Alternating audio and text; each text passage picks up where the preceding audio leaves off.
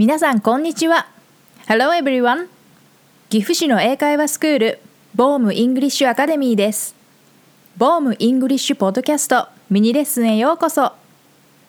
通学や通勤、週末などあなたのペースに合わせてお聞きいただけます。さて、今回は予定変更の時に使うフレーズです。どうやらスチュアートも予定を変更したみたいです。では始めましょう。 Let's begin. Hello everyone. In this podcast, we're going to look at language used to describe changed or cancelled plans.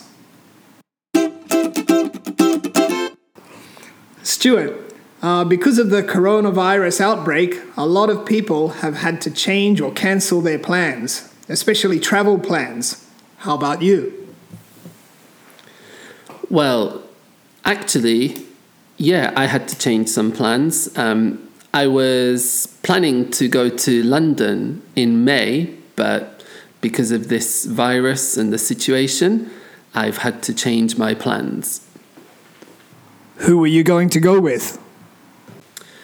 I was planning to go by myself. What exactly did you want to do over there? I actually wanted to drink lots of good English beer and eat real fish and chips.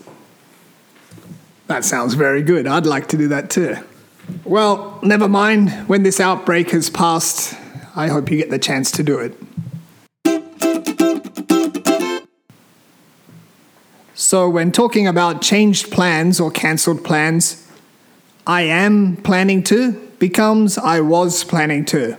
I am going to becomes I was going to. I want to becomes I wanted to. For example, Stuart said he was planning to go to London, but he's not going there now because of the coronavirus pandemic. 今回もボームイングリッシュポッドキャストを聞いていただきありがとうございました。次回のエピソードをお楽しみに。 We hope everyone stays home and stays safe.